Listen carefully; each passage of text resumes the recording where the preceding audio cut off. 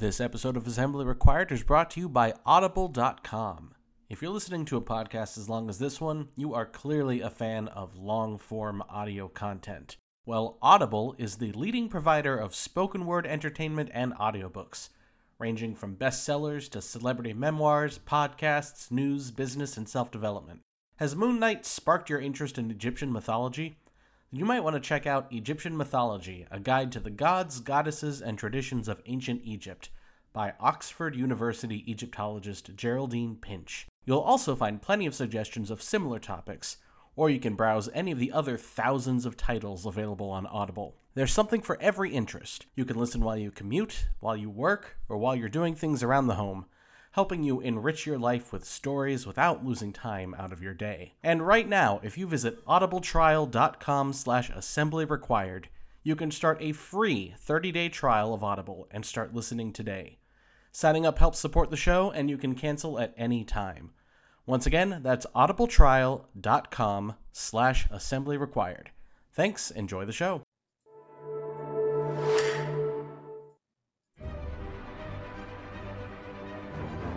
There was an idea. Dormammu, I come to bargain. Before we get started, does anyone want to get out? Bunch of jackasses standing in a circle. Baskin Robbins always finds out. I prefer the faster baby. Are you Tony's stank? I am Iron Man. Assemble. What's going on, everyone? Welcome back to a brand new episode of Assembly Required, an MCU retrospective, the show where we reassemble the MCU piece by piece, movie by movie, episode by episode. I am your host, Eduardo. The boys are back in town. We've got the Sound Lord himself, Chris. Hello. Chris, what's up, man? Hey, just hanging in there. And directly to his left, we've got the Peachin. I just doxed you a little bit, but the Peachers, Peach himself, Peach. What's up, man? On your left. You doxed me. You gave away his location. I gave away specifically where he was in relation to Chris. Yes. And when you're listening to this, listeners, just imagine me still on Chris's left. Are you allowed to say boys are back in town without paying the record label? Let me tell you, I think it's because of the compression on this video, but please. I think it's the compression of the video because of the way it looks. I didn't see all of what was written on Chris's shirt, and I thought it only said "We are boys." I was very confused. There's a little the. There's a little the there that I saw are later on, but at boys. first I thought it was literally just University of Florida. We are boys. Truth. Facts. And as a special treat from the Films from the Phantom Zone podcast, we've got Arnaldo back. Arnaldo, welcome back, man. Hey. Hello. Thank you for having me. It's good to thanks be for back. being on again. I'm back, baby. To talk all about Moon Knight, we're talking Moon Knight episode 4 today. The Tomb, directed by Justin Benson and Aaron Moorhead, and it's written by Alex Meehan, Peter Cameron, and Sabir Pirzada. Now, before we get into the full synopsis of the episode and kind of our talking points for this, Arnaldo, what has been your thoughts about the show so far, the first 3 episodes that we've gotten? Sorry. Yeah, I'm sorry, I was distracted by you guys muting your microphones and then talking shit. Anyway. I love this show. Yeah, no, I love this show so far. It's been a wild ride. And I think I don't really know what my expectations were, but I was really excited. I had sort of started reading some Moon Knight in preparation, and it's kind of the character's really grown on me since like starting to read a little bit, and then in the show. And I think this show has so far been excellent. It's something that's really come through a lot, and I want to talk about it a little bit later, is the care that they've put into this. You can really tell that the creators, the actors, everyone involved is really just giving them like 100% all the time. And it really feels like this show is a product of just great creativity and just like letting the creatives be creative. It's something we talk a lot about on our show, because on our show we talk about movies that most of them had studio interference, and so it's really nice to see something where like, and you read that the actors have been able to like rewrite things on the spot in rehearsals and just the directors are just doing whatever they want. They're going ham, and it really shows, and the product has been really good. So I'm loving it. Ba-da-ba-ba-ba. You gotta pay them now too. Stop that. Arnaldo, what runs have you read? I have read the 2006 run. I think that's the one that I'm in the middle of. Yeah. Yes, you have read that one because I've been listening to other episodes. You've been reading that one as well as some other ones, I believe. I've been meaning to ask you. Actually, we'll get to it later. If you picked up one that is mentioned in this episode. I sure did. Oh, it's so good. I hear that one's really good. Now I want to do that. Yeah, I'm gonna go on about that for a while later. There might be spoilers, but I'll let you guys decide what you want to hear. Yeah, the 2006 run is just so gritty and kind of gross, and like I like that kind of thing. I'm an adult, but like at the same time, like I find myself like kind of wanting to take breaks. I'm like, you know what? Let me give it a week before I do the next issue because it's a lot. It's like constantly talking to Khonshu personified as Raoul Bushman, who has no face because his face has been ripped off. So he's talking to this imaginary zombie moon god. It's very graphic. It almost felt like media was trending in that direction back in those early 2000 times. You talk 300 and all these movies that were significantly more gory. Saw is another one that kind of comes to mind of these movies that were almost intentionally gory because they were sort of, their intention was to push the envelope. No, but I meant like intentionally excessively gory. Oh yeah. And so because they were trying to sort of push the envelope of what a movie could be. I think there was a lot of sort of that experimentation. And I think in recent times, we've decided, maybe we don't maybe less is more in some of these regards. Yeah. I think my favorite thing about that issue or that kind of run has been one that Khonshu is an absolute dick because he can take any form he wants and he chooses to antagonize Mark by embodying like the corpse of the man he just killed when he usually doesn't like kill. Like he sometimes kills, but he sometimes doesn't. And he mostly regrets it. So I think that was really funny. I had one more thing about that issue. Oh, and just like how Mark in Moon Knight, Mark has been like ripped of Moon Knight for a while. He lost the powers and he's like in a real dark place. And he finally realizes how much he wants to be Moon Knight despite like not wanting it before. And there's that bit in this show where he's talking to Khonshu. I think it's like in episode 2, and he's just kind of like so miserable, and he just wants nothing more than to rid himself of Khonshu. And I think if they were to do a second season of this, they should do that, where Khonshu like is like, all right, screw you, I'm leaving you, I'm picking someone else, and then just like Mark goes rock bottom and realizes that he wants Khonshu back. I agree, and how do I say this without burying the lead for me later? If they're switching more to a parallel of the comic that this episode was based on, it's going to be way different. I'll cut myself off. It's so interesting. It's so good. I read it all in one sitting. Oh, wow. Like they've divided that run. I think that run lasted like 3 years, and they divided it into mini sections. Okay. And so there's 5 issues of the situation that happens at the end of this episode. Okay. And I read them all like back to back to back. I could not stop. Also, it's really pretty. Okay, I'm going to actually cut myself off.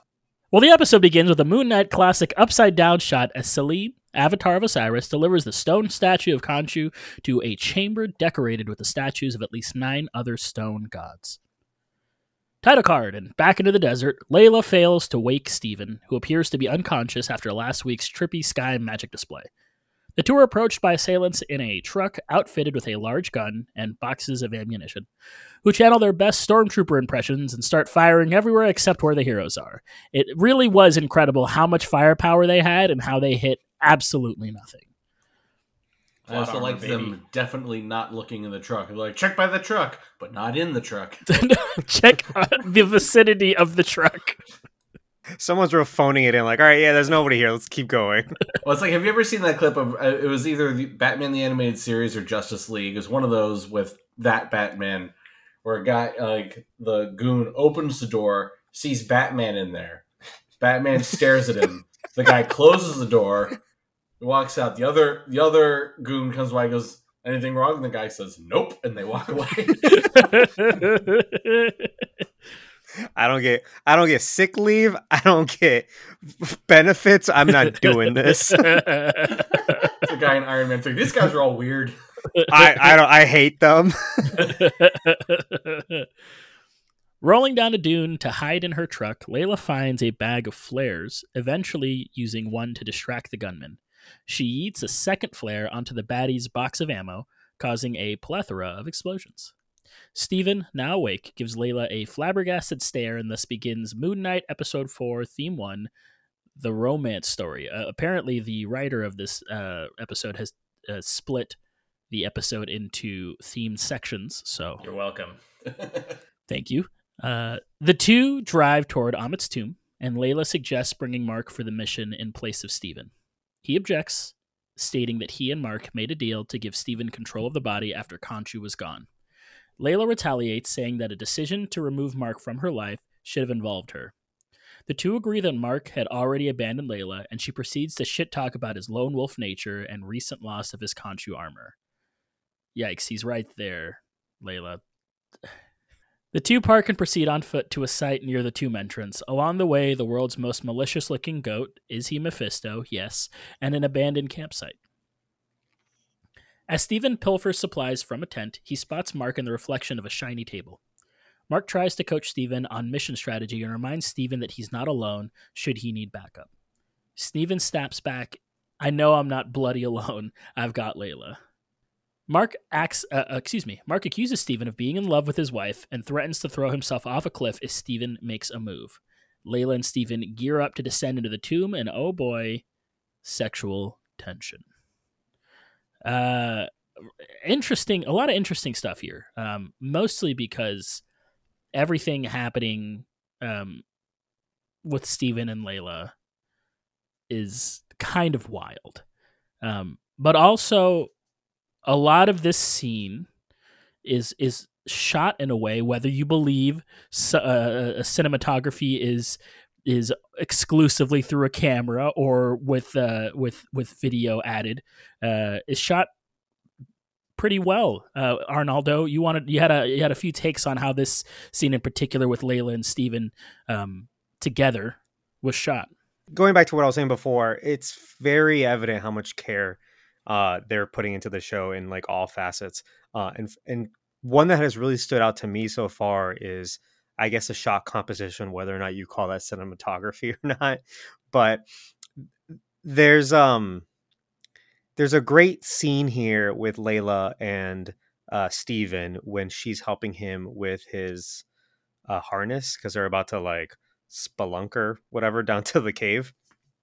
And it's a very intimate moment because these two characters are sort of just now getting to know each other, and Layla's kind of like becoming attracted to him, I think, right? And there's this great part where she smells him. He's like, "Oh, you smell like him," before she's kind of in her head like, "Yeah, no shit." Like, you are still Mark. You're obviously the same body. And if I could just like take a pause from my point to go back to a couple episodes ago, something I really love in Oscar Isaac's acting is how he looks different just because he's really selling the part so well, you know?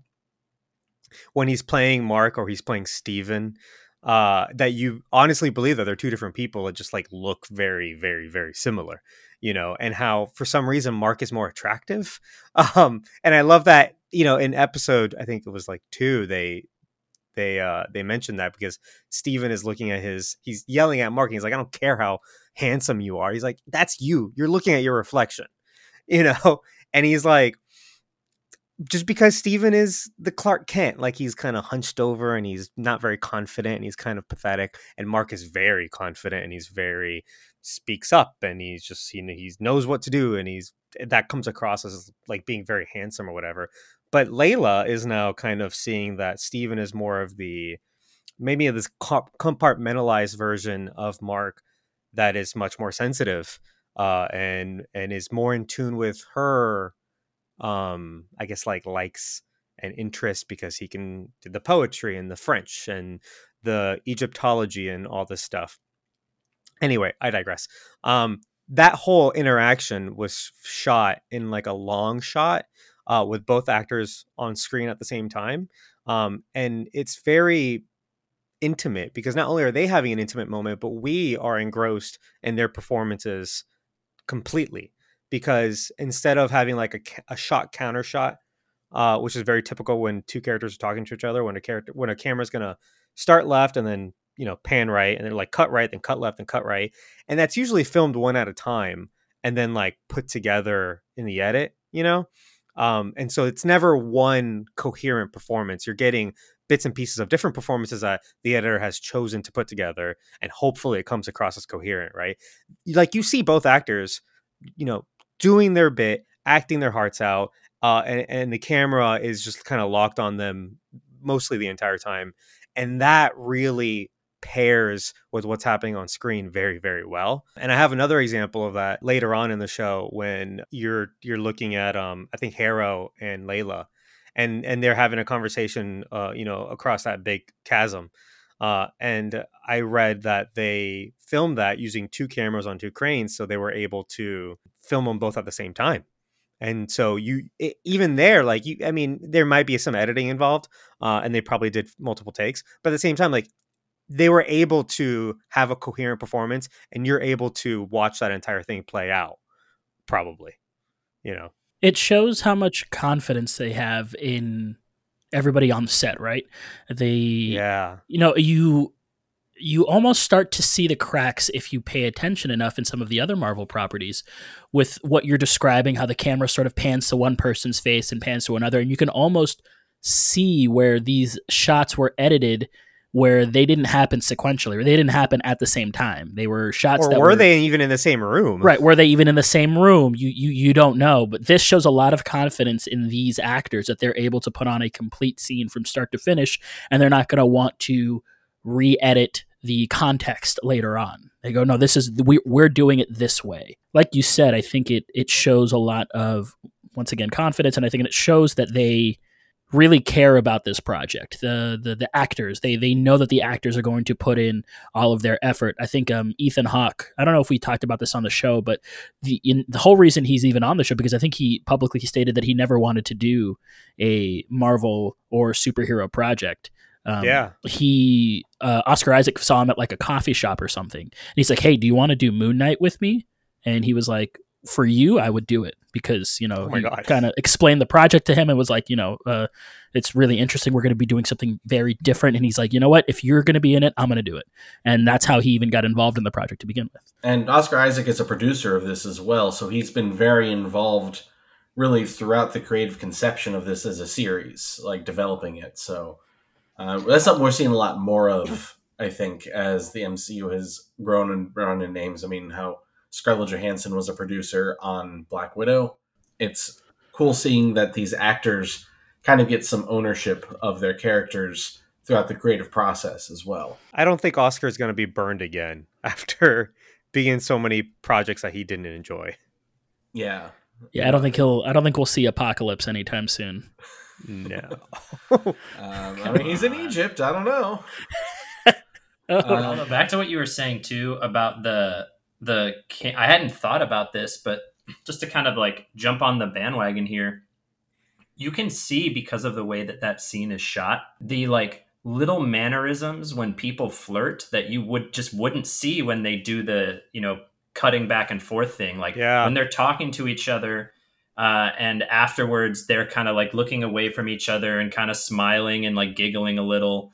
Like those type of small things that you might show when you cut back and forth, but watching both of them do it at the same time kind of has a more in-depth effect to it, right? You walk away from that scene going, I believe that they were actually flirting. Like there's chemistry there. And the kiss. How awkward was the kiss? Oh yeah, so awkward that I wrote a joke in the script about it. Oh, cool. I meant to ask who wrote this one to thank for the sassiness. Yeah. If it's sassy, it's mine. It's all Peach. Yeah. It's almost like the actors here are maybe just better actors than we normally get in the MCU. Not as a whole. Whoa. But they are maybe of a different caliber than, say, a Falcon and the Winter Soldier. You know, the level of acting, the level of emotion that we are getting is maybe of a different level. I would also argue, once you look at this, there is not a person on this planet that can tell me that Tony Stark and Pepper Potts have chemistry. I refuse to accept. Like, you look at these two and you go, "Oh, wow, these people have chemistry." You look at these people, "Oh, he was mean to her once. I guess that's chemistry." Yeah, I don't. Hey, listen, I don't see it. You join dating apps in 2022 and tell me that being mean to someone doesn't produce chemistry. I'm the one that's married, though, so I succeeded. So I know is it my opinion of chemistry probably more correct? No, because you had to do all the flirting back in like 2015. Yes, the stone ages of 2015, back before and you did it in person. Civilization was formed. You did it in person. Yeah, I went up to my wife and I said, and I threw a rock at her, and that's how the love story began. Yeah, Taylor Swift sang about it. Bring it back to the cinematography a little bit. There is a. We're just gonna zip on past that. There was one thing in the cinematography that was also in a conversation between those two actors that I really noticed, and it's towards the end of the episode, and it is when she's demanding to talk to Mark. He blacks out for a second and becomes Mark, and in that point, the camera switches sides, so it crosses the 180-degree line. I don't know if you've ever... Oh yeah, ever like taken like a film analysis class or anything, or if you do any research on cinematography, there's something that's called the 180-degree rule, and it's basically if you're shooting a scene with two people, imagine like if I'm facing Peaches right here, there's a line between us, and the camera can be anywhere on this side of the line, but if it crosses and starts shooting us from the other side of the line, audiences can often find that jarring. It's like, hang on, you've switched sides. And it doesn't feel right. And it's bad for continuity, and there's something about it that psychologically doesn't feel right. Well, that camera completely crosses that 180-degree line. Steven's gone, Mark is here now. And I thought that was really just an interesting way to do that. Because, I mean, that's a rule, but, you know, in any creative endeavor, if you know how the rules work, then you know how you can break them effectively. Yeah. And I thought that was a great breaking of that so-called rule in that moment. Well, and I forgot to mention also in previous episodes, I've got a lot to unload because I wasn't invited in previous episodes.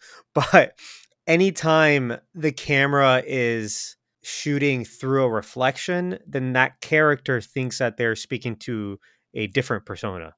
So you've got like Layla talking to Steven on the moped, and she is talking, and it's filmed through the mirror because she doesn't know who Steven is. She thinks it's Mark.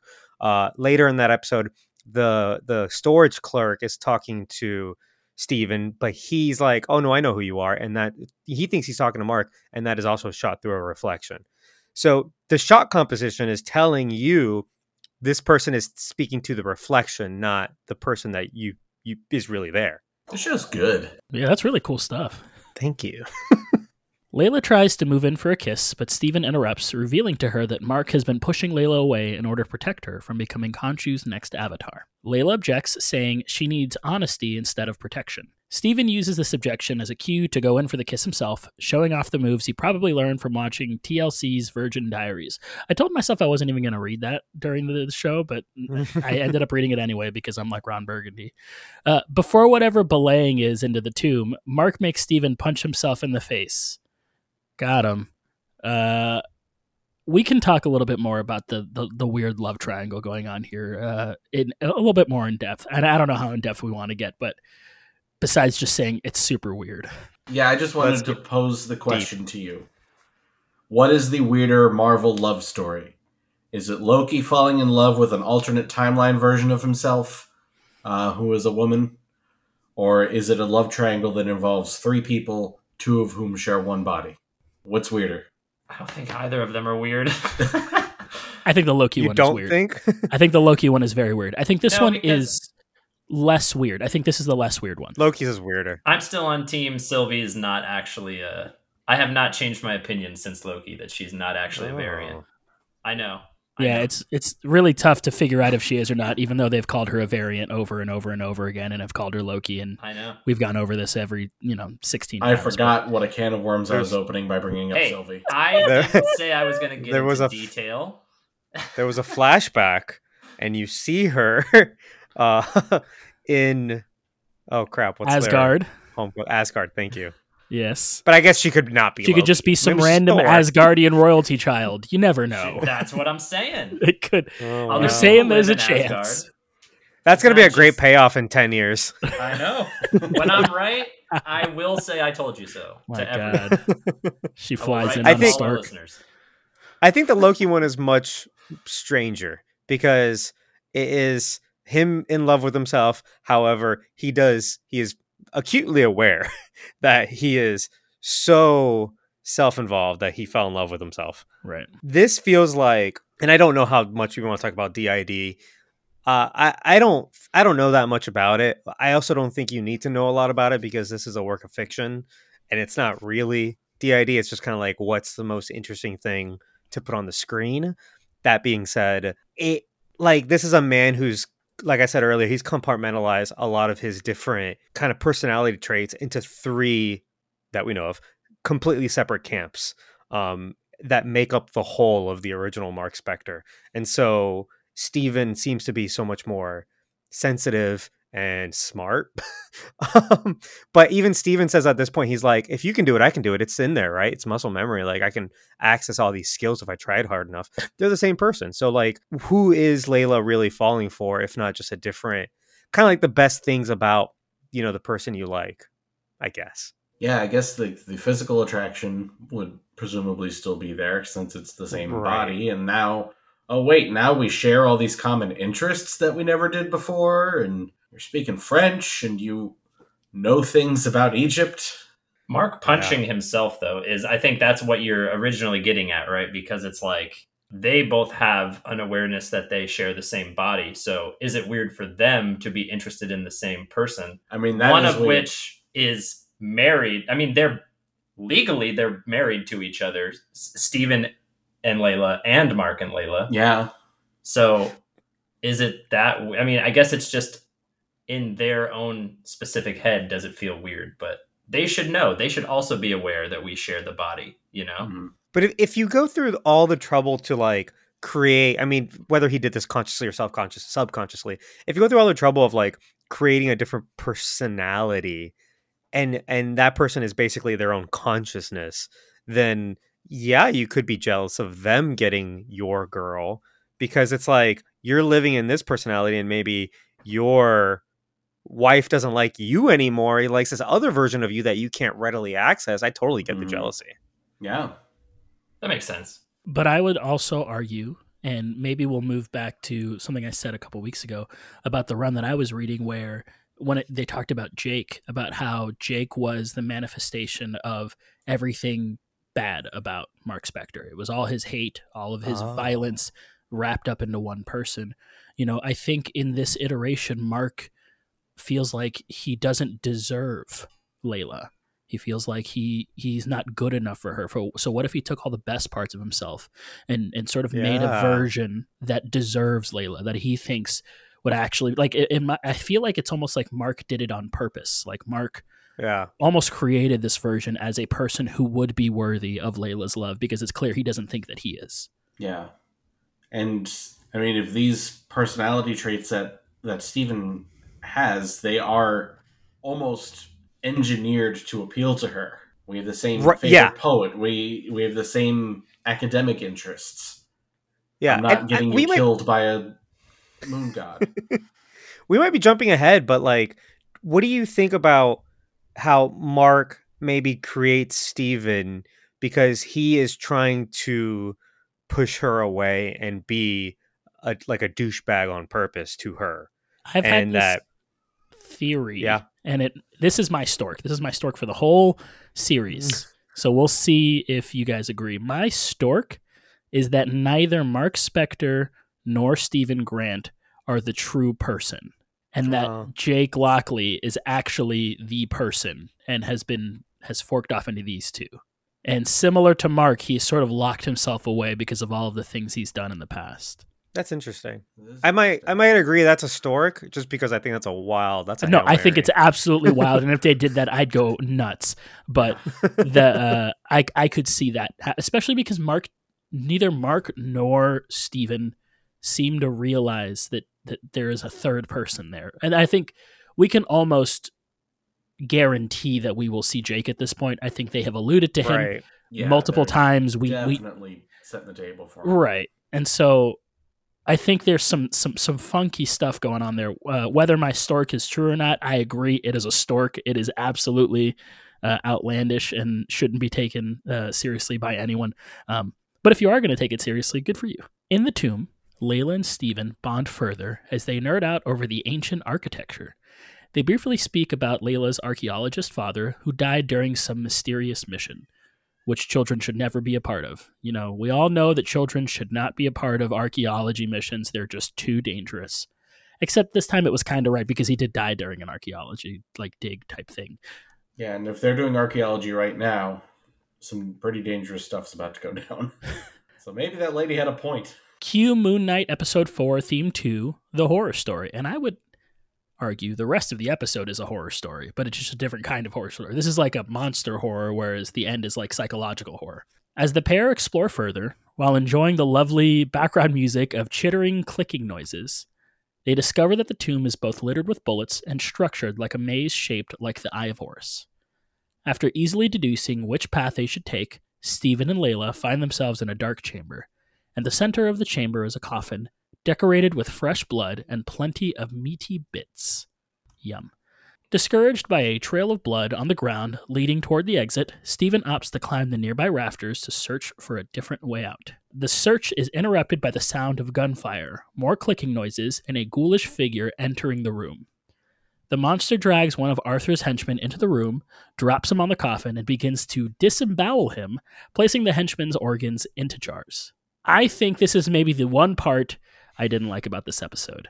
Not because it is graphic, but because I think it misunderstands what the significance of putting somebody's organs in a jar was to ancient Egyptians, right? You put their organs into jars because it makes it easier for them to travel, into the afterlife, and they can bring that stuff with them.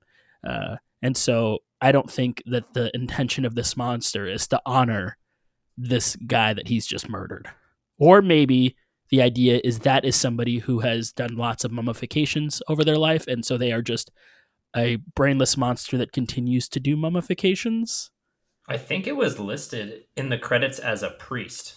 Okay, so I think you might be right about that second thing, because it was one of the Heka priests. Yeah, if those were Amit's followers, maybe that's exactly what that priest was doing. It looked scary and violent because it was. And because it was basically a mummy zombie priest. But I mean, maybe that is maybe it was an honorable thing. Here's some air quotes. A classic horror trope of cat and mouse begins as the pair tries to avoid the monster. I would have loved if they played, I never remember the name of the song, but you guys know the song that I'm talking about, where it's people that are going through doors and then they the Benny Hill theme. The Benny Hill theme. I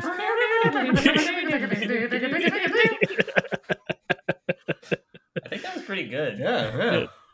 Yeah, that was good. Should they have done the full Scooby-Doo with the doors and the mummies going and looking? And every once in a while you get a shot of them in front of a psychedelic background just dancing. Then the mummy's running away from Steven. Steven and Layla take turns distracting the baddie by making noises back and forth, and ultimately run out via different exits. The monster pursues Layla. Layla finds herself in the organ room from the Goonies, minus the organ, and must hug a cliff wall to reach the exit and avoid falling to her death. As she reaches the other side, the MCU gives us the scariest scene they've ever filmed. From the darkness, a monster jumps at Layla and attempts to drag her away. Did you guys not get Legends of the Hidden Temple vibes from this? Of the temple guards coming and grabbing. She needed one of the tokens, the medallions. Yeah. She had one. She got out. I guess she so. must have had a medallion. Yeah, the medallion was ripping his arm She off. answered the questions right. She answered. Hold on. The earlier walking in, Steven was like, if one of these guys comes to life and asks me all these questions, I'll be so happy. Hey, there we go. Olmec. That's called foreshadowing. Oh, man. Let's rock. This cave has a whole lot of nope for me. Yeah. Yeah. Like every step they take, I'm like, nope. Mm-mm. When there's an endless chasm, I'm like, I'll just jump. Why prolong the inevitable? And whenever there's an endless chasm in one of these temples, someone always runs into that room and almost falls in. They can never just open the door and like, Yeah. oh, hey, a big hole. They have to run in and stop themselves from falling to their death. Yeah. I forgot She how had that flare from when she was playing like Jurassic Park when she had the flare earlier. I was about to say that. I was about to talk about how at the beginning I forgot to say that she was channeling her inner Jurassic Park when she took out the flare. And to be honest, when she took out the flare, my immediate thought, and I said these words out loud, was, so what's her plan now? And then 2 seconds later, she throws the flare into the pile of bullets, and I was like, oh, okay, well, that's her plan. But at first, that was a pretty good plan. I was not following the plan there. Did you guys notice there's a similarity between the action here and the action in the beginning with the Jeep, where it's Layla hiding in or around this object as like people or as like the enemy is looking around from around? And I thought, is this intentional or did they just choreograph both things exactly the same? Well, I think they are trying to show us, and I think they've done this multiple times, how capable Layla is on her own. You know, there's a reason why Khonshu wants her as the next Avatar, and it's because in a lot of ways she doesn't need an Avatar because she's so capable on her own. She seems to be much better at fighting than Mark is, at least. I mean, definitely Steven, but I don't know. I'm more impressed with her fighting almost in every episode than I have been with Mark's. But Mark Spector's, like I said last episode, Mark Spector's fighting style is, I'll just get hit, whatever, you know? So I don't think that's her fighting style. He does seem to get shot an awful lot. Oh, yeah. And hit and stabbed and slashed, and he just says, whatever, I'll fight you through it. They fight on the ground until Layla lights a flare and uses it to impale the monster through the eye, then tossing the bright-eyed baddie into the depths and emerging victorious. Arthur appears in a doorway post-fight, but we cut to Steven. And so, Chris, here you wanted to talk a little bit about sort of the horror tropes that have been leaned into. And we have heard, and I think reports said they were doing this and then they've since moved back, but about Multiverse of Madness and how that was originally intended to be more of a horror Marvel movie, and they have since sort of walked that back a little bit and made it a little less horror than they had originally intended. But this episode in particular was pretty, it had a lot of that DNA.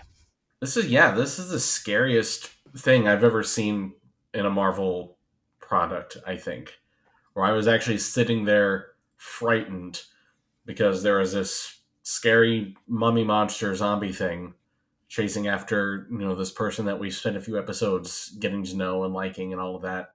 And it was just shot really well, and the tension was really, really strong. And I don't know, it just really felt like an old-fashioned horror movie.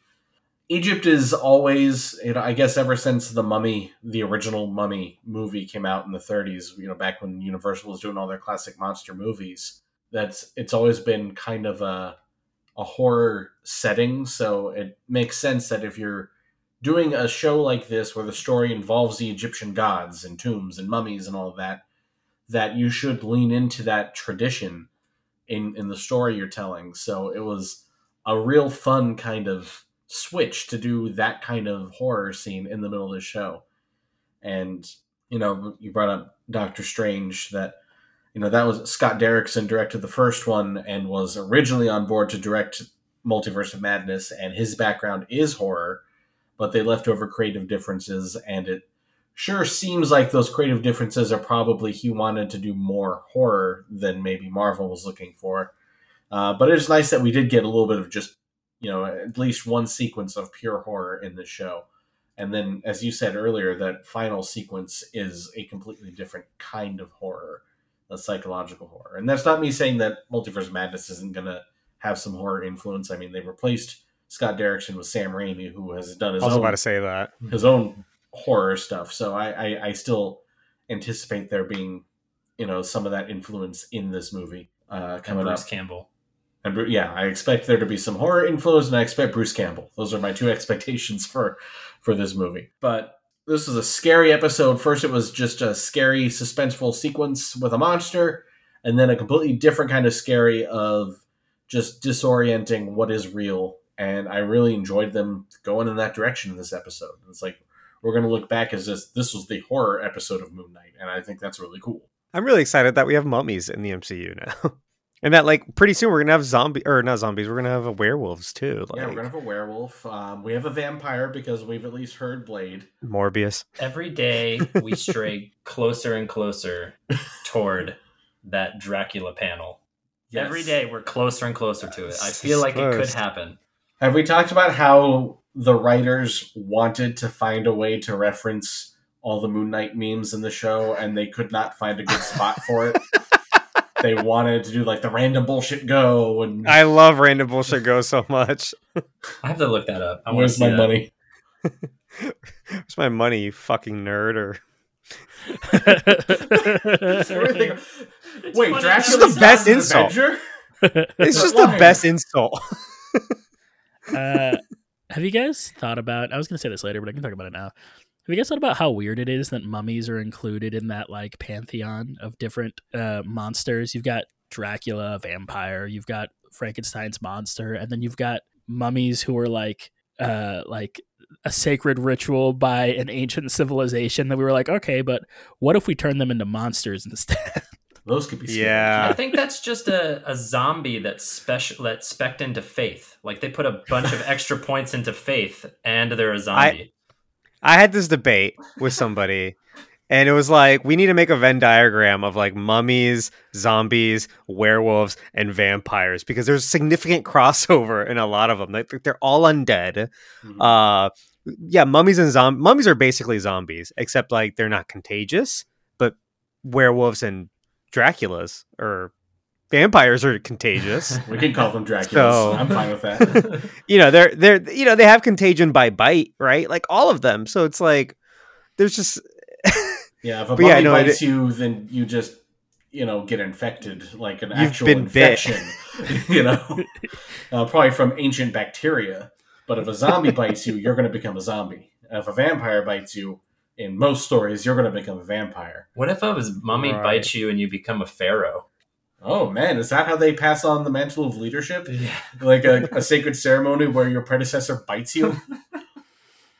Oh, God, speaking of mummy bites, when Stephen was elbow deep in Alexander the Great's skull, I definitely thought that Alexander the Great was going to close his jaws. There was no reason for that, but I was expecting it. Well, you were already in the horror movie mindset. Exactly. Yeah. Yep. You don't put your limbs in dark places. No. That's rule number one. Never, ever. Unless you're playing Legend of the Hidden Temple and you have to reach into the tree. There it is. There's another one. But don't be surprised when that tree reaches back.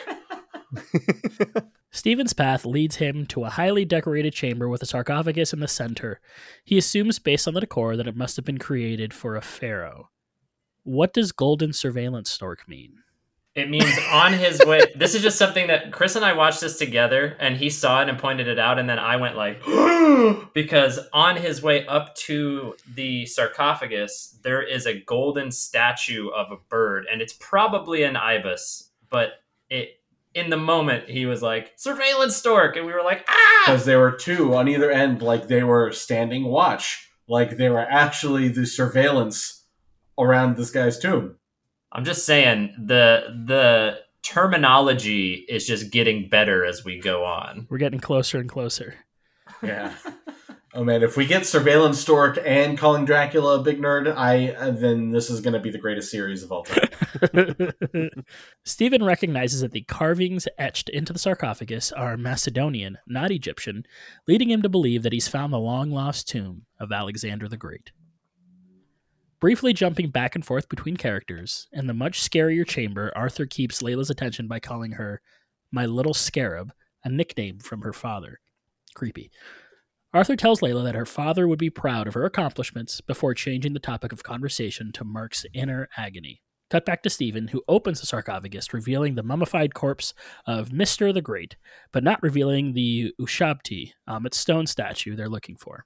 Realizing that Alexander was the voice of Amit, Stephen removes the bandages from the mummy's face and begins hand spelunking into the corpse's body. Gross. I've never want to hear the phrase hand spelunking ever again in my entire life. I didn't think I'd ever have another opportunity to write hand spelunking, so I just took it, you know? It's going to be one of those phrases that's just going to live in my brain and surface up every once in a while. You said elbow deep down Alexander's throat earlier. That's the same thing. Fair. Is that from Hamilton? Arthur reveals that Layla's father was murdered by mercenaries, inferring that Mark was a member of the responsible party. As Layla walks away from the conversation to find Stephen, Arthur screams, "Wake up," into the chamber. Layla finds Stephen in the fair room just as he pulls the statue of Ammit out of Alexander's throat. As Stephen attempts to celebrate victory with her, Layla specifically confronts Mark about her conversation with Arthur, causing Mark to quickly take control of his body. Mark confesses that while he didn't kill Layla's father, he was present during the mission, revealing that his unnamed mercenary partner got greedy and murdered everyone on the dig site. So we have confirmation that what happened in that specific run of Moon Knight is the story that they're going with here. I was kind of surprised, and not, I guess, that they didn't name him. That's why I wrote unnamed, because, I guess it doesn't matter, right? If we're never going to meet Bushman, it doesn't really matter what his name is. Can I throw out my surveillance stork? There is no Raoul Bushman. There is only Mark Spector and Jake Lockley. Yeah. Yeah. And what if Jake killed his partner? Yeah. Is Jake, and Jake killed everyone, not me, not Mark. Yeah. Yeah. I could see that. I think that has to do with whether or not they're gonna do more with Moon Knight and they want to explore Bushman or not. If they have no plans on doing that, then it's like, yeah, it's like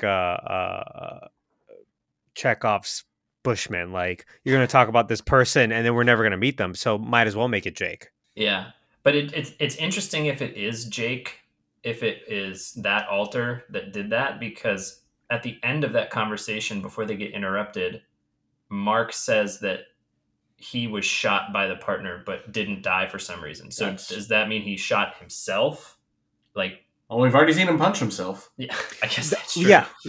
That's the only reason I thought maybe not, because he would have had to have shot himself. Yeah. Because he was shot by Bushman. Yeah, that's what makes this a stork. I could see it, though. Actually, I could see him doing that because maybe he's having a fight between Jake and Mark in that moment. And he's mad. Maybe Mark took control after that and is mad at Jake for murdering everybody on the dig site, including the father of, it sounded like they didn't know each other until after that incident, but the father of Layla, right? Maybe he's mad at him. So. I think the problem with that is that we have like a scene from the last episode where Mark is not aware of who took over his body and killed all those mercenaries, right? He doesn't know who did that. So if he knew Jake was in his body this whole time, why? I guess the way I said that, in that moment, yeah, Jake might have taken over, but maybe he didn't, maybe he did for a brief time know who Jake was and doesn't now, Khonshu might have had an effect on that too, because Khonshu, in a lot of different iterations of the comics, Khonshu also messes with Mark's brain, because Mark's brain in general in the comics is seen as easily manipulated. Or it could be a, spoiler warning, Fight Club situation where he doesn't realize that Jake is actually an aspect of himself. Or Khonshu this whole time has been like, Mark, would you kindly pick up that wrench? Sorry, I meant to ask, what do you guys think? Because I don't think we've talked about it, or you guys have talked much about it. The kind of treasure hunt genre throughout this whole show so far that really culminates here.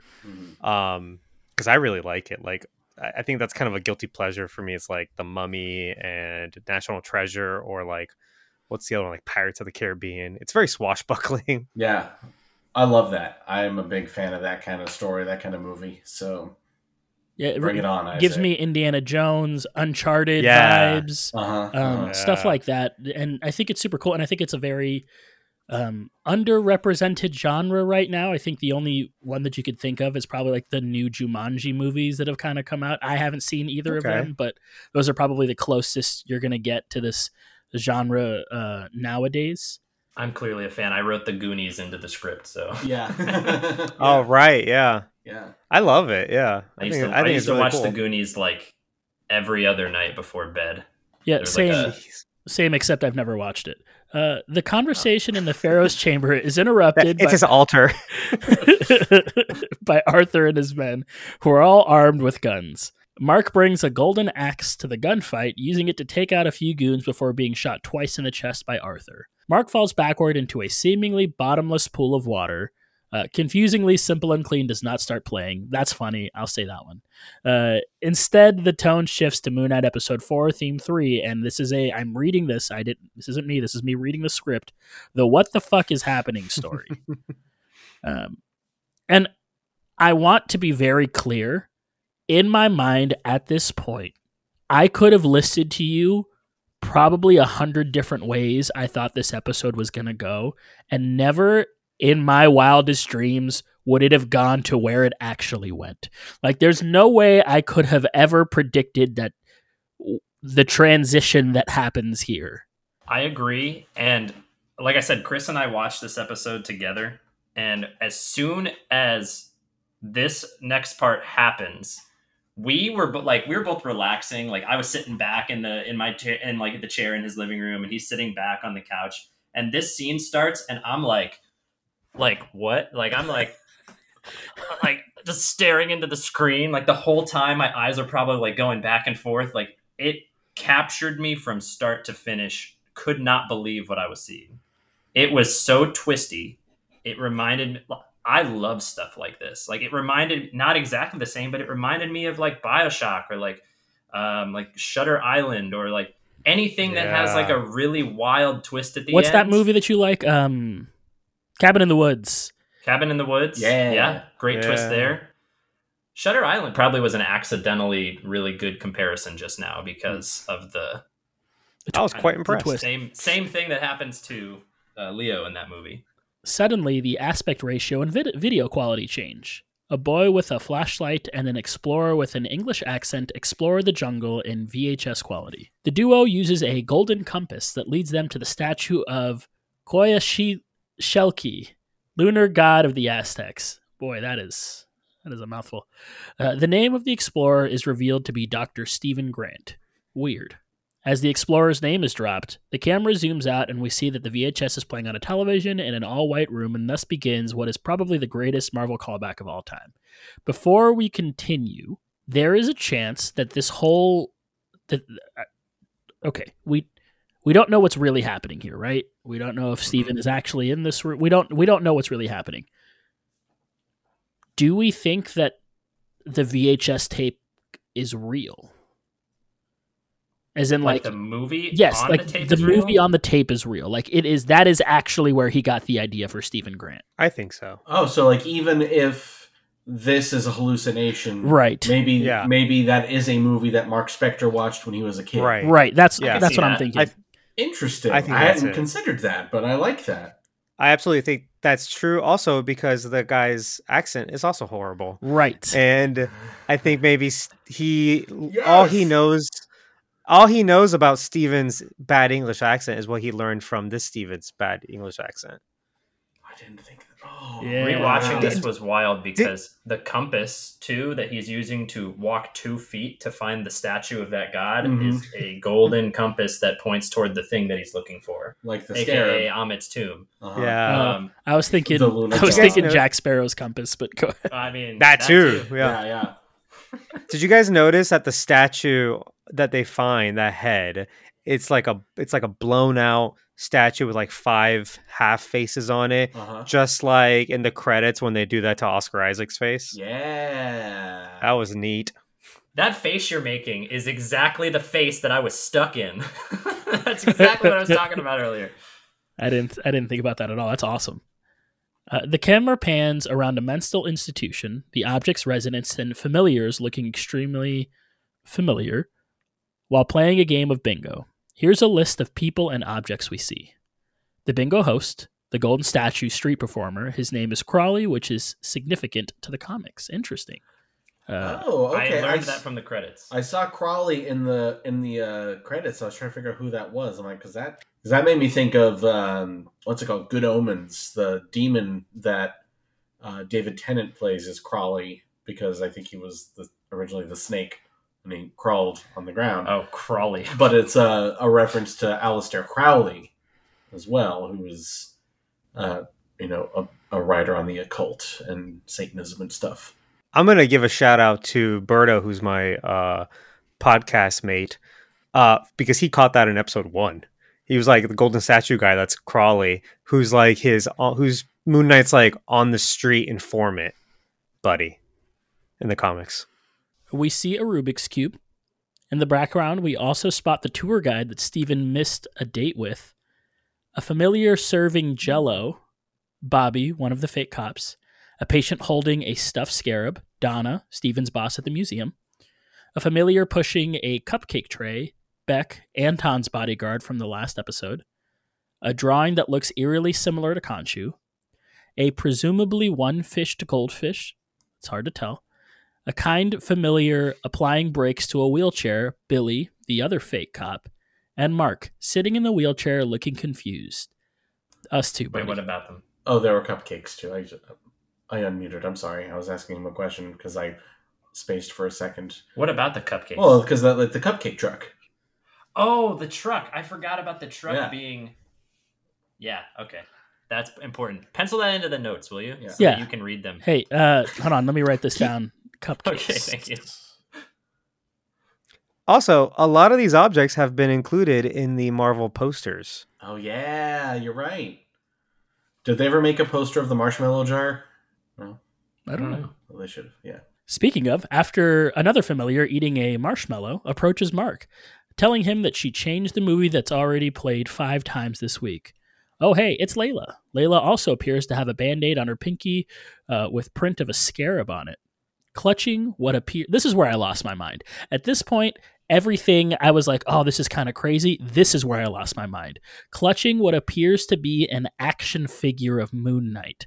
Yes. Mark calls out for Steven while staring at his reflection in a glass wall. When I saw the Moon Knight action figure, I was like, what the fuck? Like, what is happening right now? He attempts to get up from the chair, but is violently pulled to the ground by an ankle restraint. Another callback. So, Peach, there is a comic book that this is directly referencing, correct? Yeah, so you guys know that I tried to find a run that might have something to do with this story, but there wasn't really anything online about what that run might be. Like for Hawkeye, it was easy because the tone, like the artwork for the show was very similar, if not exactly the same, to the Matt Fraction Hawkeye run. So that was a very easy thing to identify. With this one, I had no clue, and I don't know that much about Moon Knight, like overall, and I didn't in advance. So I was just kind of finding runs that people suggested and found popular, whatever Marvel Unlimited was saying that I should read. So after this episode, I'm on TikTok, and I follow this guy. I think his handle is Sir Superhero. If you haven't seen Sir Superhero, you should find him. He does like 4 or 5 posts a day where he goes through obscure comics and he like just informs the viewers about what's he look like? He's got like a goatee and long hair. He always wears like a graphic tee. I think he's like 21. He's like like young 20s. I might follow him. I don't know. Like if he's kind of famous, I might. He's really entertaining, and he knows a lot about comics. Moon Knight is like his favorite comic. He's a big Moon Knight guy. So I'm scrolling after this, and I see his video, and he goes, I can't believe they did this. This is one of my favorite Moon Knight runs, and he holds up the cover to what this scene is basically directly from. And the cover is Mark Spector in a straitjacket with the Moon Knight mask over his face and a red moon on his forehead. And the run is just called Moon Knight. It's a 2016 to 2018 run by Jeff Lemire, Greg Smallwood, and Jacob Thomas. So if you want to read that, it is like so close to what we see in this scene. I am happy to tell you guys about it because, as I was saying earlier, it's a 5, like this scene is 5 issues, and then they move on to something slightly different. And I read them all back to back because it was so interesting. By far of the 3 that I've read, it is my favorite one, and I'm not even close to finishing it. The artwork is subliminal in it. It's so good. I actually like Mark Spector. He is not a complete asshole in that run so far. It's super weird. I can tell you guys what happens in the run if you want to know. I feel like, no offense to the listener, I feel like we can always say, listener, skip ahead if you don't want to hear these spoilers, but I cannot prevent you all from hearing the spoilers if I talk about them. So if you want to know what happens in that comic run, I'll tell you. If you don't want to know, I will shut up. You can read it yourself. We can wait to see how the show unfolds. I don't know. I'm going to say don't tell me because I might want to read it. Okay. And I agree. Shut up. Okay. Yeah.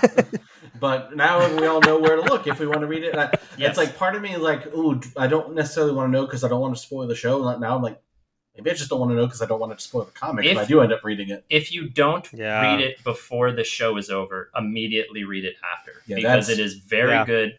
I will say some things that aren't spoilers because it's just something that is always in Moon Knight's repertoire, if you will. He does switch between the altars. Every time he switches between the altars, the art changes. It's super cool. Smart. I like that. Like you can know exactly which persona is on the table because of the art style. Jake's specifically, in this run, Jake is not like the personification of Mark's badness. He is the street level taxi cab driver who like collects information. And every time he changes into Jake, it's like this smoky but really neon colorful background where he's like going through the city and you can see like neon lights everywhere and it says like sex on the neon and like I'm gonna read it right now. It's all like bright pinks and blues and yellows, like it's very bright and vibrant. And the Stephen Grant stuff he's like a millionaire film producer, so the artwork is like really crisp and he looks really like cut, and his love interest is like always near him and like hanging on his shoulder and like, oh, I love you so much, pay for things. Like it's really well done. And when he's Mark, the art is all over the place. When Khonshu's on the page, it's very spacey. Like anything that they show, anytime they show the night sky, it's like, oh my God, I can't even properly describe it. It's like blues and purples and blacks, like all mixed together, like Starry Night on drugs, which is a weird thing to say because Starry Night is already on Starry Night on drugs. I cannot recommend it enough. I don't know anything about the issues past the first 5, but the first 5 are definitely parallel, including like names of characters and themes and everything. So I am going to sit with this knowledge, knowing what happens at the end of those 5, and I will see if it lines up. But yeah, it was very exciting. Great read. Very cool. That reminds me of that episode of Batman the Animated Series where you hear all these accounts of Batman from different kids' perspectives and the art style changes every time. But also, I did the same thing where I had read the original Moon Knight issue, like the first issue of Moon Knight from 1980 when he had his own comic, and that tells his origin, which is pretty much respected here. But the character of Marlene, who's been since replaced by Layla, there's been a whole will they won't they make her Marlene, and by just reading that I already had a lot of this spoiled for myself, because Marlene is the character whose dad is the archaeologist who gets killed by Bushman, and then later Bushman kills Mark Spector, and then Marlene finds him because she's just so attracted to him. He's so handsome, like I can't let him die. And then and so like this whole time I'm like, they're alluding to this. She's Marlene. She's the new, more diversified Marlene. I like Layla a lot. I'm glad that they did that. Yeah, she's great. Yeah. I think Marlene in the comics has her head on her shoulders better than Mark does, and maybe that's unfair, but he is kind of, in the run that you were saying earlier that you read, I personally feel like he is too verbally abusive to her.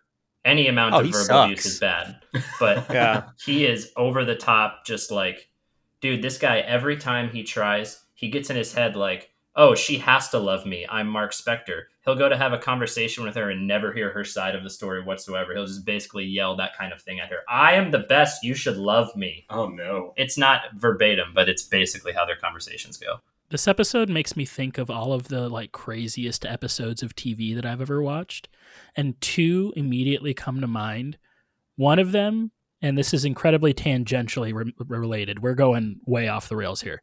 But one of them is an episode of Supernatural, and it is an episode of Supernatural where the two main characters are teleported to another dimension where they inhabit the bodies of their actors and are instead in the real world, and it is hilarious. And like Jensen Ackles? Yes. And Jared Padalecki. At one point, one of the actors says, "What is a Jared Padalecki?" Because it's such a weird name. It's really funny. I need to watch that. And there is another episode of a TV show that I think is maybe my favorite episode of TV that I've ever seen. And it is an episode of the TV show Angel, where Angel turns into a puppet. And it is maybe the funniest like 60 minutes I've ever, it's probably like 45 minutes I've ever seen in my whole life. It's like a Muppet style puppet? Yes. Yeah. The show takes itself so seriously. So for an episode, it just kind of goes off the rails and he turns into a puppet, and it is hilarious. What were you saying was the show? Oh, that is so funny. That's the Angel. The Angel Muppet is and so then funny. there's a point where the puppet turns into, because you know how in Buffy and Angel, when they turn into their vampire form, their like face changes. Yeah, and they get all like, the puppet does that as well and turns into like a vampire-y puppet form. Weren't you saying that this episode reminded you of a Buffy? It reminded me of an episode of Buffy the Vampire Slayer. And God, I should have looked up what the episode is called. But the whole point of that episode is that there are dual plots happening.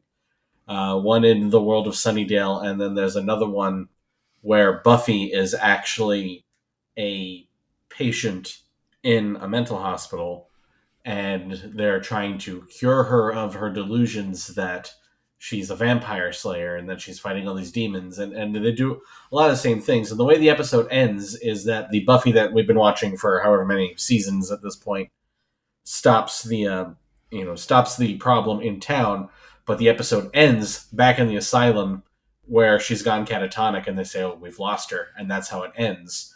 So it's like being one of those cutesy, deliberately ambiguous endings of, "Oh, was everything all a dream?" Which I will say, not a fan of the "everything was all a dream" ending. Hate it. Anything. It's one of the worst. St. Elsewhere. That one season of Dallas. Inception I can deal with because it ended on an ambiguous note. Well, and the whole premise of Inception is about dreams, right? So like, yeah, so you can, that's not cheating. Right. Okay, fine. Yeah. But when you introduce it out of nowhere, or you're like, hey, all this really cool stuff that you were invested in, someone was dreaming. Ha! Yeah. I tricked you into listening to someone else's dreams. So, like, why'd I waste my time watching this then? Yeah. Yeah. So I doubt that they're going to go that way where there's even going to be any ambiguity about whether or not what we've been watching so far is real in the world of Mark Spector or not. But you can flirt with that trope and not do it badly. Yeah. Like I would say that Buffy ending, kind of annoying, and especially when the show goes on for however many more years and then has a spin-off and spin-off comics, and you had Angel. Well, sorry, Angel never happened. Buffy was dreaming 5 seasons ago on a different network. God. I'm glad you're bringing up other TV shows that this feels like, 'cause I got major Lost vibes from all of this. Oh, yeah. Like, hard. Well, you pointed out a very specific Lost parallel, which I plan on bringing it up, but yeah. All right, then I will not lead you into that just yet. No, lead him into it because I don't think I have it anywhere else in the notes, unless you're planning to bring it up anywhere else. No, it's a big elephant in the room, if you will. It's a big hippopotamus in the room. Is that doing it for you? The scene cuts to Mark, again looking disoriented, as a therapist with a recognizable voice attempts to console him about his inability to separate reality from fiction. The therapist, Dr. Arthur Harrow, insists that Mark's fictional reality might be stemmed from a movie with many similarities to The Delusions. Looking around the room as Arthur monologues about reality and treatment, Mark sees a photo of the location where we saw Arthur deliver judgment to the crowd, a cane leaning up against the doctor's desk, Arthur's sandals, the same pair he's worn in every episode, a sculpture that looks very similar to the stone statue of the imprisoned Egyptian gods. Overwhelmed by the mention of Stephen and the numerous familiar objects, Mark utters, "You shot me, to Dr. Harrow before throwing himself from his chair to the floor and attempting to crawl out of the room. Bobby and Billy try to subdue him as he escapes, but Mark fights them off before fleeing into the building. Gravity shifting as he sprints through the asylum hallways, Mark finds shelter in a room containing a sarcophagus. The sarcophagus shakes as a man inside screams, "Let me out," over and over. Mark removes the lid, revealing Steven inside. 2 Oscar Isaacs? Twice as nice. Okay. Together, the two attempt to sneak out, passing by another room with a shaking sarcophagus inside. Who might you be? I think the prevailing opinion is that inside that sarcophagus is Jake, right? That's surprise. It's going to be Agatha Harkness. It was Agatha all along. Yeah, not a lot much to say there. It's probably Jake. Yeah. As they approach a set of double doors, they are greeted by Taweret, the Egyptian hippo goddess of fertility and childbirth, and the pair scream into the camera until credits roll. Is that the hippo reference you were talking about? Yeah, she is also in Lost. She is, first of all, she's only had, according to Wikipedia, has had 2 references in pop culture. It is this and Lost. So it was fun where I was like, oh, this feels a lot like Lost. Like, you know, it's going to be a flashback and suddenly your whole conception of reality is flipped on its head. But then in Lost, if you guys watched it, if you remember the foot statue, they're like, why does that foot only have 3 toes and where's the rest of it? And then in a flashback, it's revealed it was a huge kind of god statue. That was Taweret the hippo with 3 toes. I would also like to point out that Taweret was the stuffed animal from the first episode. Oh, yes. Yeah. That first episode has a lot of foreshadowing. Yeah. This is going to be, and I think we said this in the first episode, but this is going to be one of those like series where you're going to go back and rewatch this and find little things that you didn't realize the first time around. Remember that little girl that we were worried about in that first episode? The Field of Reeds. Uh-huh. So this isn't, we always have the, you know, how do we think this will affect the MCU? And you'll get to saying that, but I guess I'm saying it right now. I know. Okay. Well, I was going to say before you get there, like this is a very specific point in the episode, so we wouldn't say this in any other one, but which reality do you guys think is real? I think you can make a case for either one because, and before anyone uses a point about the hippo, remember in the other reality, there were priest mummies. Mm-hmm. So like the idea of a supernatural being exists in both of these realities, if you wanted to use that as a point. I think they are both real. Really? Like in an Albus Dumbledore, of course it's happening in your head, but why should that make it any less real sense of the word? Yes, very similar. I think this is like I think we are in a sort of purgatory type, Field of Reeds type place. So while some of this is maybe happening in his head, and that is why him and Steven are different people during this, I think this is still happening, but not in the physical plane. Yeah, whether this is some sort of hallucination that has been brought on because he is bleeding out, or whether it's some sort of spell that Amit has put on him, or I think it is more him like facing judgment in a more Egyptian style, facing judgment as his life comes to a close type of thing. Okay. And it is maybe Taweret who will, because she is the goddess of fertility and childbirth, give him a second opportunity because that's something that she has the ability to do. Yeah, because childbirth certainly... She has the ability to give life, you know? Yeah. Absolutely. Yeah, so I think that everything we've seen up to this point has actually happened.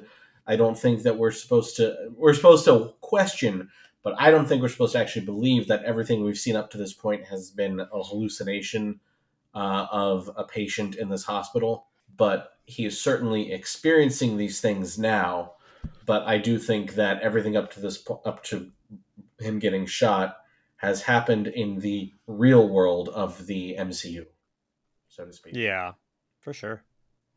So where do we think this is going? This is probably the hardest one of these to ask because I can confidently say I have no clue. I am going to opt out of this question, just like I was going to opt out of the one that I just asked. That makes sense.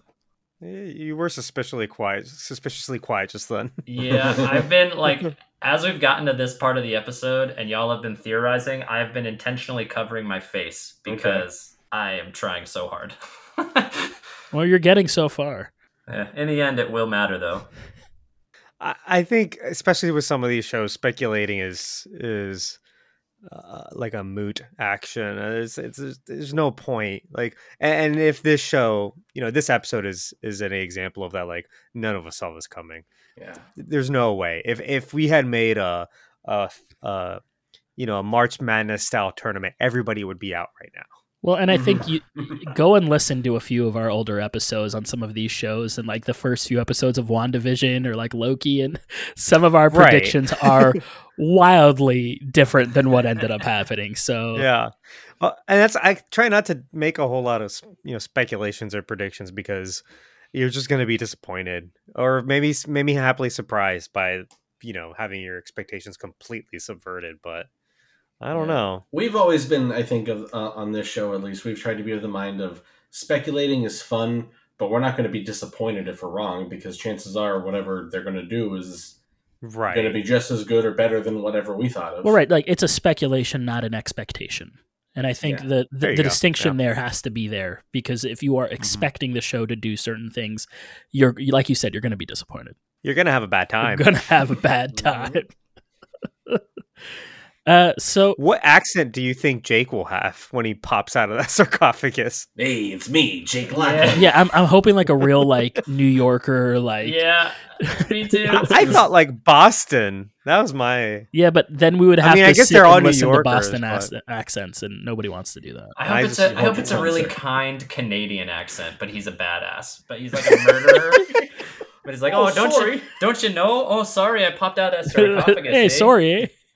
You want some pasties, eh? Let's go get some Tim Hortons. Did I kill you? So what are we going to rate this episode? Who are we starting with this time? We are starting with Arnaldo. What are you going to rate episode 4 of Moon Knight? I rate it. I lost where I wrote it down.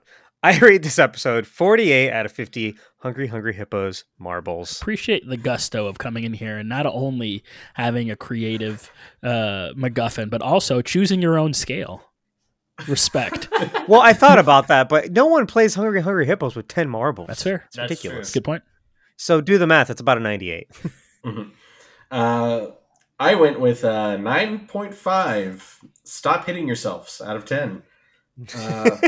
How about you, Peach? I know you like this one. Yeah, I have to preface this because you can't give something a 10 out of 10 and not say why. I gave it 10 awkward first kisses out of 10, and this is just the kind of episode that does it for me, you guys. Like, it had everything. It had horror. It had twist. It was interesting from start to finish. The funny moments in the romance parts of the episode, everything about it was great. I think that maybe, and I wouldn't say it's far away from some of the other episodes that I hold like near and dear. I think in all of the Disney Plus Marvel shows so far, this is my favorite episode of everything. It's funny how we went. I'm so happy for you after last week. After you were so disappointed last week. That's what I was going to say. It's funny how we went from the lowest of lows to the highest of highs with you. That might have also helped. I might have that in the back of my brain, like, anything's better than that shit show. What are you giving it, Eduardo? I'm giving it 9 weird monster movie tropes out of 10. Now, before we go, we have our new weekly segment back again. I don't have a name for it yet. Recommendation Central. I don't know. I'll come up with something more interesting. Maybe we'll even have a little jingle. Chris, get to work. Recommendation jingle. Yeah. Does anybody have a recommendation to help our listeners get through their week? We gotta go around and go around the room. Okay. Guests first. Arnaldo, what do you recommend?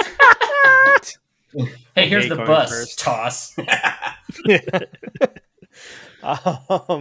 That made me think of on our podcast we just watched Doctor Strange from 1978, and there's a scene where it was just for it was a TV movie, so there was a scene where I'm recommending this now, but there's a scene where the villain of the movie, who's played by Jessica Walter, she wants to, I guess, hurt Doctor Strange. She's walking down the street and there's a little black boy on a bicycle, and she telepathically sends him into literally in front of a bus, and like Doctor Strange runs in, saves him, and then goes about his business. It was clearly just like a commercial hook, like, oh no, and then everything's fine, let's move on with the plot. But it's 78 action scene for the commercial.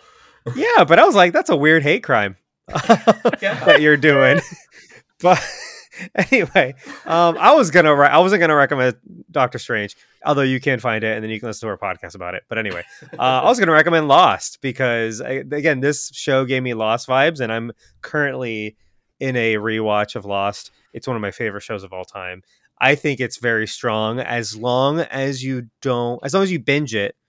Because if you were to go back in time and watch it weekly and then wait 6 months between seasons, you will drive yourself crazy, because the cliffhangers are just the most cliffhanger-y cliffies of all time. But if you binge it, you're like, oh my God, what's going to happen next? Click. And then find out. And then maybe stop watching halfway through the episode instead before you get to the next cliffhanger. But I think as long as you don't have high expectations, as in like what we were talking about, high speculative things, and you don't get lost in the what ifs and the mysteries of it, and you just kind of like, you're along for the ride. I think it's an amazing TV show that is only hurt by the writer's strike, which came in around seasons 4 and 5, around that part. It is long because it's like network television, so it's 24 episode seasons, but I think it holds up, and I think it's great, and I think it paved the way for a lot of serious, high production value dramatic television that we've gotten in the last decade, since Lost kind of took that plunge into spending millions of dollars on a pilot. And also it's crazy, and I love it a lot. Where do you watch it? I'm seeing that you can watch it on Hulu, but I don't know if that's it's on true. Hulu. Okay. Yeah, I've been watching on Hulu. I mean, the last I checked, it's still on Hulu. Peach, have you never watched Lost? Nope. What? Sure haven't. Oh, and I'm guessing, based on all the things I've heard about it, that I would probably really love it. You would love Lost. You would love it. So good. Yeah. I just, when it was on air, it's not something I was interested in, because it was on air when I was like in late middle school and then all through high school, and I was just playing Guitar Hero. Yeah, that's all I was doing. Same. I watched it when it was available on Netflix, and I binged the whole thing in a few months, and that's the way to do it, honestly. Mm-hmm. I think we own a couple of the seasons. That doesn't surprise me. Bailey loves Lost, doesn't she? Loves Lost. Loves it. Also, weirdly, also loves the movie This Is 40. And I don't know if you guys have watched that movie, but there's a little girl in there that is watching Lost as you watch the movie. It's oh my God. It's like that. It's it was part of those like I think it was technically a spin-off sequel of Knocked Up about Paul Rudd and his wife during that movie, but it is about them. Yeah. Huh. It's a lot better. You know what? That's my recommendation. Go watch This Is 40.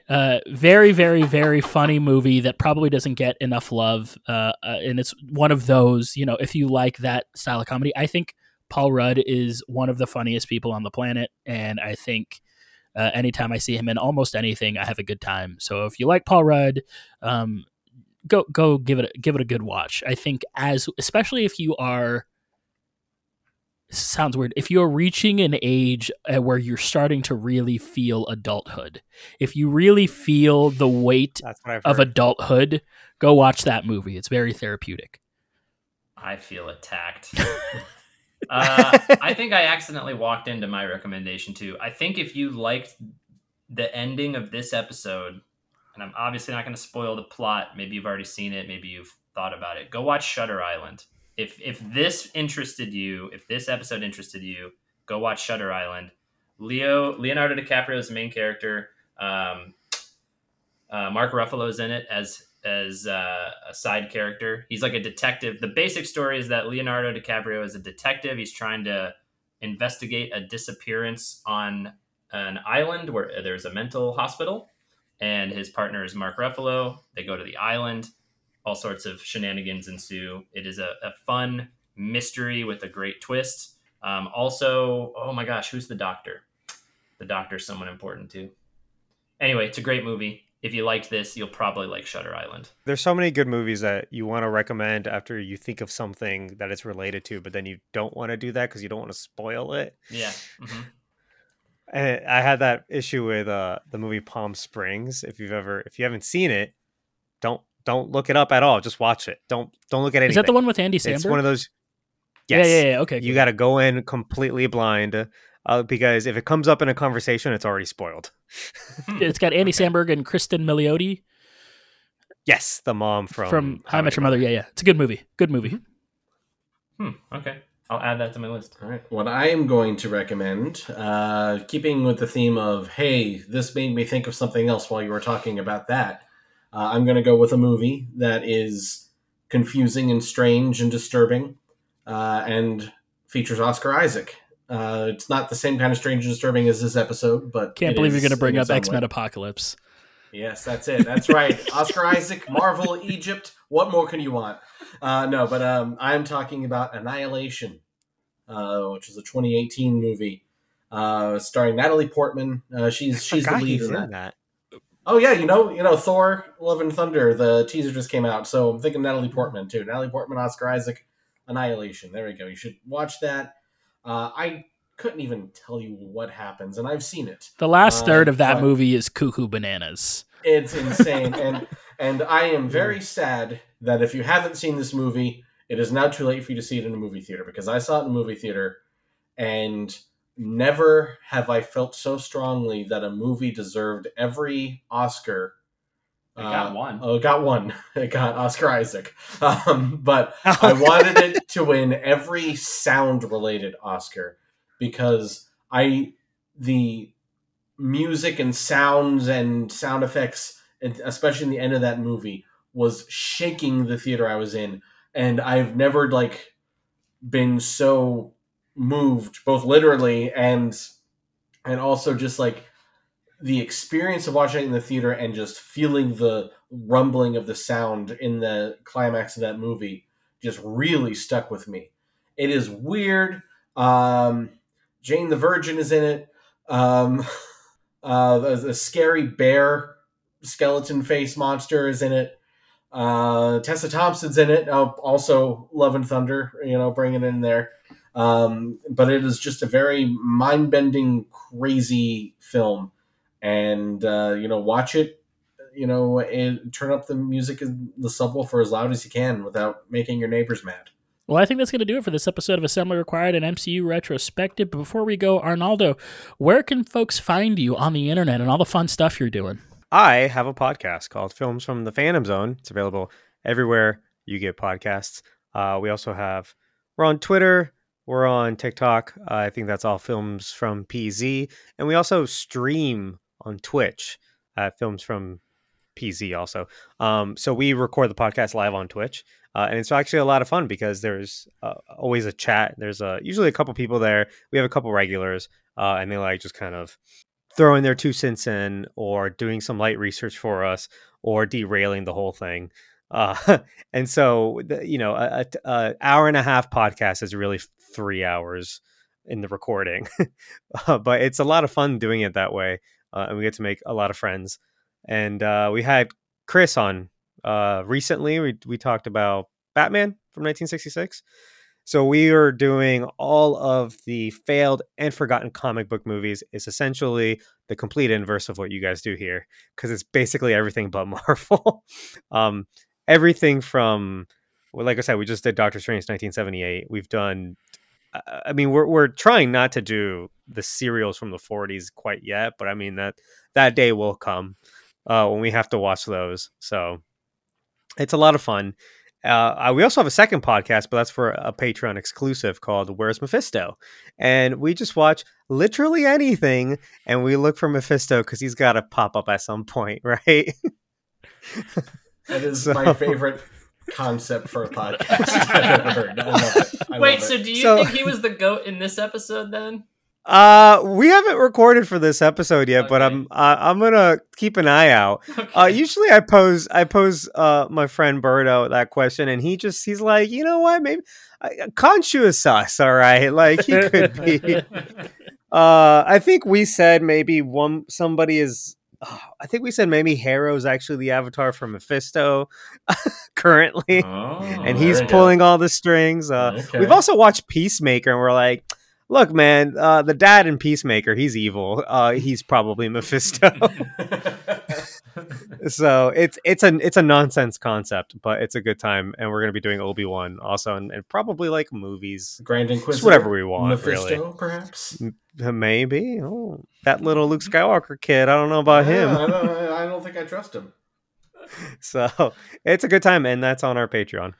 Well, thanks so much for being on. If you're a big fan of Arnaldo's, good news, because this is part 1 of a part 2. We're going to have him on again next week. Yeah, let's go! Yeah!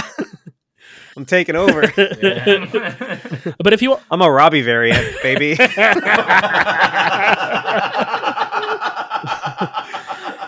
Dang. That's funny. Oh, man. But if you want to support this show right here, you can do so. Patreon.com/assembly required is where we are at.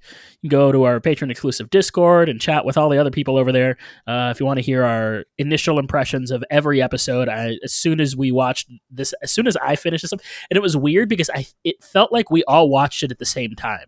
Because I think we did. Because we all immediately posted in there right after we were done, and we're all like, what is happening? So if you want to get our unfiltered first takes, you can do so. Patreon.com/assembly required. Huge shout out to our Avengers level patrons, Brian, Adrian, and Michael. If you want to email the show, you can do so. assemblyrequiredcast@gmail.com. If you want to follow the show on Twitter, it's going to be @assemblycast. You can follow some of us individually. It's going to be ABCD Eduardo1 for myself and GatorSax2010 for Chris, Philkid3 for Robbie. We're going to try to have him on. I know there are a lot of Robbie stands out there, and just know we are going to count myself among them. We are going to do our very, very best to get Robbie on one of these, if not one of the Moon Knight episodes. Right it's going to be on. What are you talking about? It's going to be on. Robbie Prime. No, it's going to be on one of the movie episodes, so we'll get Robbie back for you. We'll get some Robbie time soon. But that's going to do it for myself, for Chris, for Peaches, for Arnaldo. We love you 3000. Bye, everybody. Excelsior. Real Hydra. Bubbly, bubbly. Do I get to say a thing? Yeah. Thanks for thanking of me.